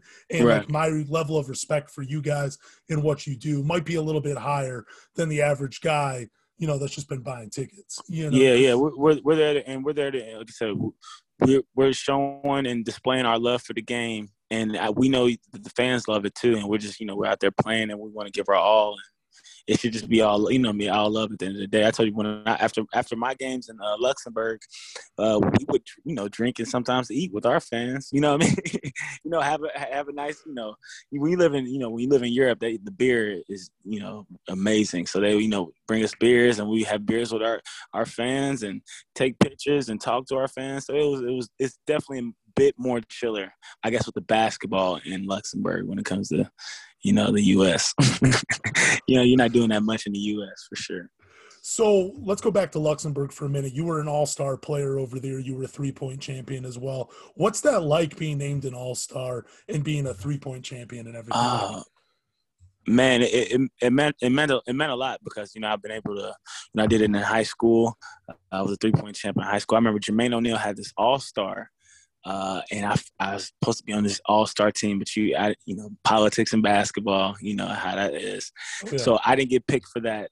I didn't get picked for that, but they actually wanted me to perform in three-point, contest, and I won. I was a three-point champion over one of my former friends who was a shooter. But nah, man, like I said, I don't know. It took me back there, but just, I guess, being a three-point shooter and them celebrating it and them appreciating it, it felt good because, all the hard work I put in. And, I told you, I really just adapted to the whole European culture. I wasn't American coming to Europe. I was just coming to learn and embrace the culture. And I think that's why the people and everybody embraced me as a player. You know what I mean? And that's why I started to learn, like, oh, they want to learn more about me than just basketball. You know what I'm saying? So they was like also just following along on just my career. So I don't know, man, just, I guess, playing over there and growing over there, not just as an athlete, but as an artist, it changed everything, man. I can't wait to go back and, rage with some of my people musically out there. You know what I'm saying? Yeah. So where did the love for music come from? Because you are, like, I listened to your song. I believe it's called Old Man Marco. Yes, Twitter sir. page. Yeah. Appreciate like, that. Where does that part come from? Like, have you always wanted to be an entertainer? Yeah. And basketball was just kind of the first avenue for you to go down and pursue entertainment? Man, I tell you what, just, I've always been in music. I was playing bari saxophone in middle school, clarinet. My dad, my mom loved music. I was listening to Parliament. You know what I mean? Like I said, listening to a lot of old school. Red Hot Chili Peppers get thrown in there, a little bit, a little Red Hot. But nah, Rolling Stones for sure. Jimmy, but I've always just been a fan of just, music, and I got to high school and you had to choose basketball or band. I was good in basketball too, so I just decided to just focus on basketball because I knew it would help me get my college degree, and it can like take me around the world. You know what I'm saying? And I really didn't learn about music really doing that. So I guess after, basketball was done, I was able to like really dabble into like, I write journals and I'm able to help build brands. So I know how to write and do things. So I just really like, and in those times living in Luxembourg for 8 months, watching German TV gives me time to write, gives you time to write and think. So I started dabbling in and, living in LA. Also really helped with that as well. I have a mentor named Lenny S. He's also on my Twitter. If you look on my Twitter page, I'm on stage with him and Khaled. He manages DJ Khaled. So I was able to learn from those guys a lot, just about, behind the scenes and that. And that's now I'm starting to do music and people have been waiting for me to like really tap into this. So, I'm really just, working in on that and expressing myself. We talk about mental health, expressing myself and helps with the mental health and just get my art out there. You know what I'm saying? It's really cool to hear that you played like the clarinet and the saxophone. I was a trumpet player. There we go. Exactly. Well, so, but I mean, everybody got some music in them, right? Yeah, exactly. a little bit. But how much different is it preparing to do like a show in music versus playing a basketball game? I haven't, with COVID stuff happening, I haven't got to like really, I guess, get out there and perform, which is definitely happening soon with things opening up. I'd say it's almost the same thing, except for you're just, you're talking more. Instead of people just watching you go up and down the court, they're getting to hear you and listen to what you're saying. And it's almost like you're getting to become one with your fan base or people who are listening to you. You know what I'm saying? It's just a whole different mindset and everything. But I guess the same thing. Like I said, I bring, I guess, my focus before game and before a performance, before I do a video. I just really take it seriously. I practice. I put it into practice, and then I perform. You know what I mean? I go out there and perform, even if it's in front of a crowd of people, or you know what I'm saying, or if it's just in front of a video, so then it gets the content out. I don't know. I just bring that locked in focus thing. I seen with DJ Khaled. I've been able to watch DJ Khaled control like thousands of fans with his work, you know what I mean? And then his DJ do things with like his music. So it's just like, okay, call and response. I don't know if you can say I studied music in college too. So call and response is a thing that you now have to work on as well. So it's like I really study anything. It's like I'm studying film. It's like I go on YouTube and I study Jay-Z on the stage, or you know what I mean, or how Nas is, you know what I mean, doing something on stage where the fans are able to relate. You know what I'm saying? So it's, I guess, watching film. I'm watching film right now. Yeah, Redman had a good. It's a video on Facebook. Well, he broke it down one time. Redman said there's a difference between someone being an MC and then versus just being a rapper. Like, a guy can rap, but an MC, they know how to move the crowd. Like, they know how to draw people in and really feel and vibe. Exactly. Like, there is definitely an art to it. So, that's what Old Man Marco is. It's like the hook. The hook will bring you in because it's like, it's just a creative hook. It's just like, oh, who's Old Man Marco? It's like we all have an old soul. It's like you can relate to that because it's like we all have like that Old Man Marco. We watch, Shaq and Chuck and those guys argue on TV. It's that old soul. You know what I mean? Everybody has that old soul. Oh, yeah. So that, the hook brings you in, and then after you hear the hook, then it's knowledge in between the bars. So you bring, that's what Redman and Method Man are talking about. They're bringing knowledge in their bars. You know what I'm saying? So it's just not like pop rap. You know what I mean? It's not really pop rap. It's just like, no, it's just a catchy hook, but with knowledge in between. You know what I'm saying? So it's really, like I told you, it's like it's methods and stuff that I'm still learning, but man, I'm having a good time, and hopefully I'm influencing other people to try music themselves. You know what I'm saying? So it'd be dope. Hey, you never know. You could have a second life overseas again, or right here as an entertainer in music. But dude, you never know. You never know. It's a good song, by the way. I encourage people to go check it out. Again, I shared it on my Twitter page. I'll even share it again anytime, man. But let me ask you, give me 4 basketball players you want to share a court with, and then give me 4 artists you would like to work with on an album. Yes. These are the questions I've been waiting for. These are the questions I've been waiting for. All right. If I have 4, who's going to be my point guard, I guess? Who's going to be my PG?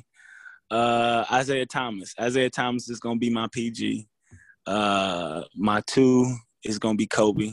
I was able to meet, Guy Russell. So I was able to meet Kobe Bryant and be around him and his team. So he's a good dude. Love Kobe. Who's going to be my, I guess I'll put it 2, 3, right? I'll be the 3 man. Yeah. My 4, Dennis Rodman. I rock the blonde hair. So, me and Dennis could go in after a game. Right, it don't matter. We can have Chicago Dennis Rodman, or we can have Detroit Dennis. It don't even matter. Like I said, he was good at both. And then my center is gonna be Shaq, because not only Shaq, he's the most dominant center in the game. He's a DJ. I don't know if people know he's DJing this summer, and he's doing some stuff. So hopefully, me and Shaq can jump off a stage together. That'd be crazy. That would be wild. Yeah, he gets pretty hyped too. I saw the dancing he did with Rob Gronkowski 2 summers ago. It's they know how to live amazing life, energy, man. And I'm telling you, like, getting to work behind the scenes in the NBA, getting to meet guys like Shaq, and he's like, man, he's like being around him and then Yao Ming, I've seen those guys up close. I'm like, man, these dudes are just not even human. And then for Shaq to be able to like bring that energy to music and do what he does, man, he's a full circle good dude, man. All-time entertainer as well. Crazy. So then, who's the top? Is those top 4 artists? Yeah, the 4 artists you want to work with. Who I want to work with? Yeah. Oh, okay. Who I want to work with? Yeah, like your dream lineup, pretty much for an album. Oh, that's easy. Guys that have taught me the game. Who would be the coach of it? You know, I have my guy Lenny. Lenny would be the AR. I have Lenny in on that. I would love to work with Jay-Z, DJ Khaled, and Nas. And the Kanye West. And then Kanye West. That's my group right there. Like I said, that's the group I would love to work with. That's a good lineup right there. Oh, yeah, man. Gosh. Oh, I already had that in my head. That's what I've been working up under. That's who taught me the game. It's like, yeah, of course, I want to take it to, that level. No disrespect to none of the Detroit rappers, because Big Sean, he's one of my favorite artists. Eminem, I was listening to Eminem. I know you. Like I said, you can't tell me you from Detroit and you don't like no Eminem. And I've never heard no Detroit person say I don't like Eminem. Eminem's a great artist, man. Dude, Eminem, Big Sean, D12, I really liked. Proof, rest in peace to him. He was one of my favorite artists. Thank you, Proof. Royce the 5'9". Royce the 5'9". What's up about 5'9"? You like Royce? Well, the thing is with him, like, I feel like there's not a ton of rhyming when he performs.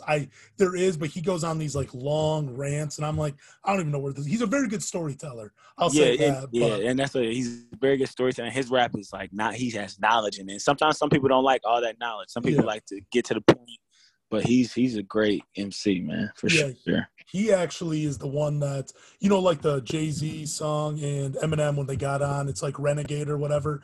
The original song features Royce the 5'9", and he goes pretty hard on that song before Jay-Z came on. And that's what I'm saying, man. He's one of the best in Detroit, man. Detroit has some of the best artists, I'm telling you. But Midwest, we out here trying to do something for sure. But one of my favorite artists from Michigan, period, is John Connor. He's actually managed by Mateen Cleaves, former Michigan State point guard. No way. And I believe he had a contract or like a record deal with Death Row Records at the time or whatever Dr. Dre's album record label is now. But I actually got to meet John Connor at a very small venue years ago. My buddy, he performed. I was just taking pictures and filming because I thought it was fun. Okay. And Mateen Cleaves came up to us and he's like, yeah, who do you guys like? And we're just sitting there talking with him. And my friend was like, bro, that's Mateen Cleaves. So I started messing with Mateen Cleaves, and I'm like, bro, who do you think wins in a shooting contest between you and I? And he just started laughing, and he's like, I love talking to you. You want to go on stage and film? And I'm like, yeah, sure.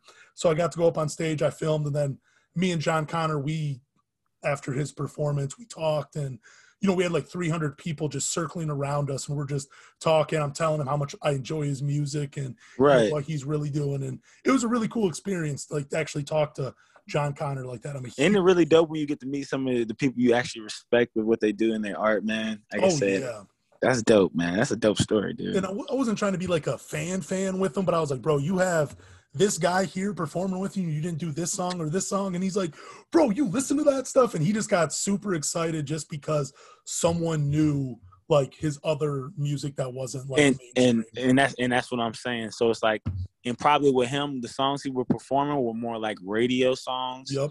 And it's like, that's what Old Man Mark was like, a radio song. But artists like me and him, we like our other music because it's not radio. It's like, you have to really like us as artists to like our other stuff because it's like less, poppy. You know what I'm saying? I don't know. Like I said, I understand where he's coming from though, and that's why he appreciates you for that, because it's like, yo, I appreciate you like the other music that isn't probably all out there like that, or that they're not marketing. You know what I'm saying? So that's like dope, conscious music, man. I love the conscious hip hop. Exactly. Conscious hip hop is always that's my flow, man. I love conscious. That's why I say like Young Kanye.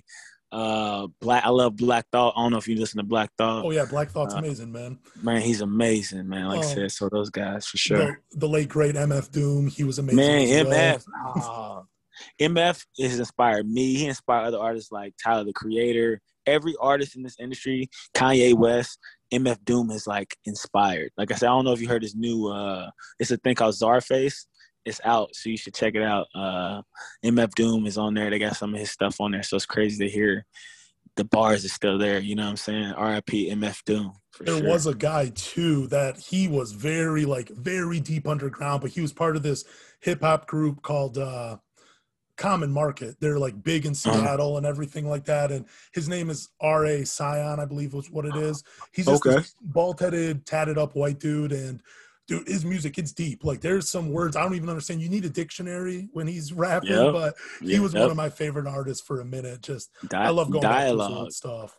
So. Dialogue. It's good talking to me. Like I said, music, basketball, that's what it's all about, man. Good mixture, man. So I want to talk to you too about because I know you write for what is it, MaryJane.com, I think is. Oh yeah, I write for a cannabis publication called Mary Jane's Post.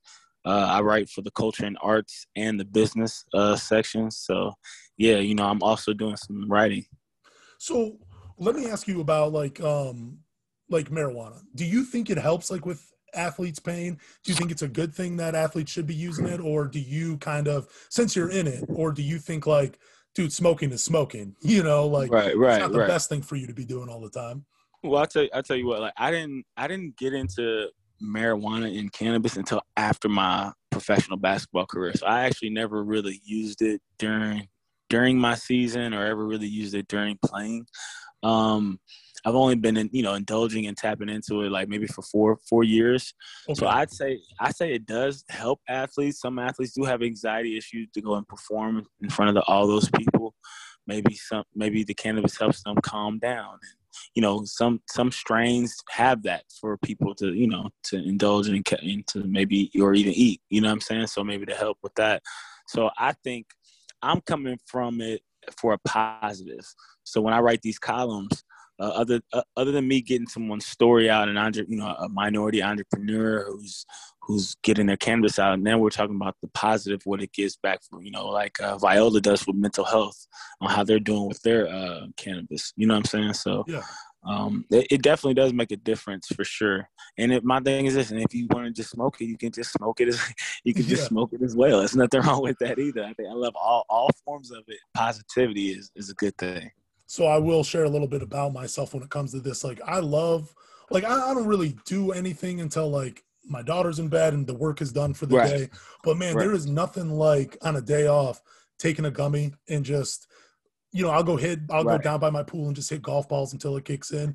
And then like I'm a big believer in like stretching and yoga and meditation. Yes. Are very like I do these daily, especially stretching. But like when that thing kicks in, man, like I feel every kink in my body, and I'm like, I can see why taking this would help an athlete, because like I feel like it, at least for me personally, it makes me a little bit more in tune with my body.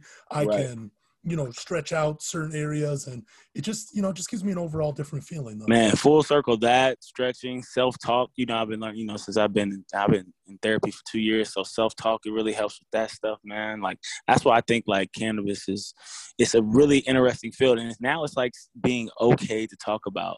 Yep. Cause I'm starting to see more commercial marketing on Twitter for cannabis. I'll see like an old white lady smoking weed now, and it's talked about on the Washington Journal. You know what I'm saying? It's like it's being marketed. It's being marketed so commercial now. It's okay to talk about. Now I do hear more people like you say they ingest it with food wise and gummy wise, because that's like, I guess sometimes it's just a clean thing to do. But I'm a flower person, man. I don't mind the gummies. I don't mind any of that, because I know I have a couple. My friend Josh Martin, who I'll give a shout out. He's a LA Clipper and Laker beat writer, but he moved his brand to Detroit or in the Michigan area, where he does cannabis edibles.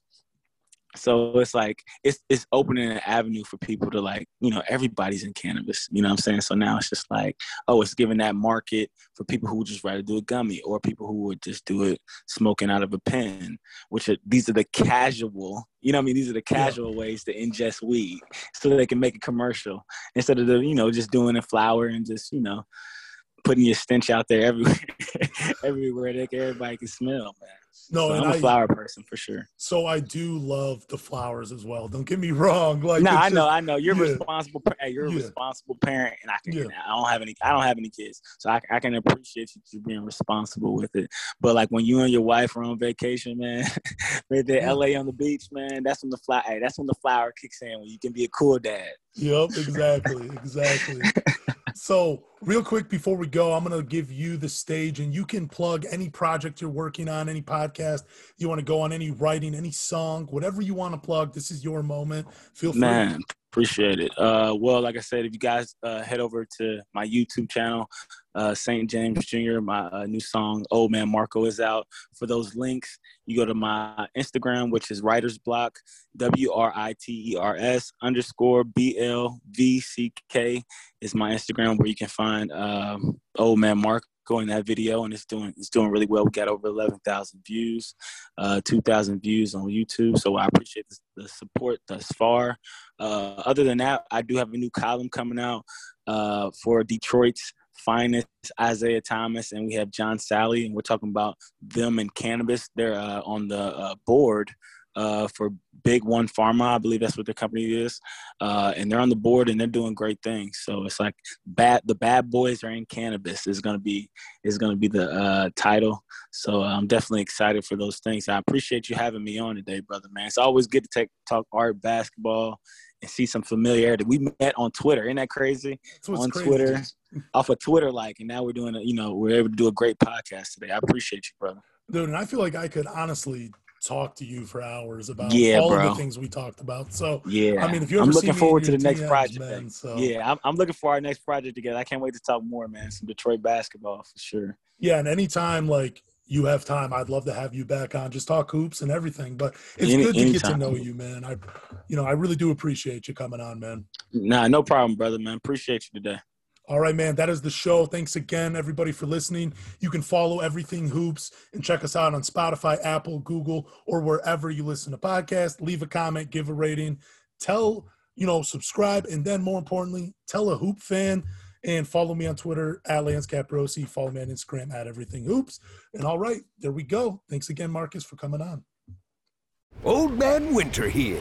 If I had it my way, it would stay winter all year long. Short days, wind chill, black ice, and a good polar vortex. Oh, heaven. Wait, is it getting warm in here? Your cold snap is over, Old Man Winter. Spring has arrived. Spring. Spring is here, which means it's the perfect time to get away in the Hyundai you've always wanted. Visit the Hyundai Getaway Sales Event, where you can get great deals on all of our award-winning Hyundai models, like the tech-filled Tucson and Kona, as well as the spacious Palisade. Enjoy wherever you go with the peace of mind that comes with America's best warranty and 3 years or 36,000 miles of complimentary maintenance. But hurry in, these deals won't last. Add more joy to your journey at the Hyundai Getaway Sales Event. Now get 0% APR or up to $1,500 bonus cash on the Hyundai Tucson. Now during the Hyundai Getaway Sales Event. Offers end soon. Call 562-314-4603 for details.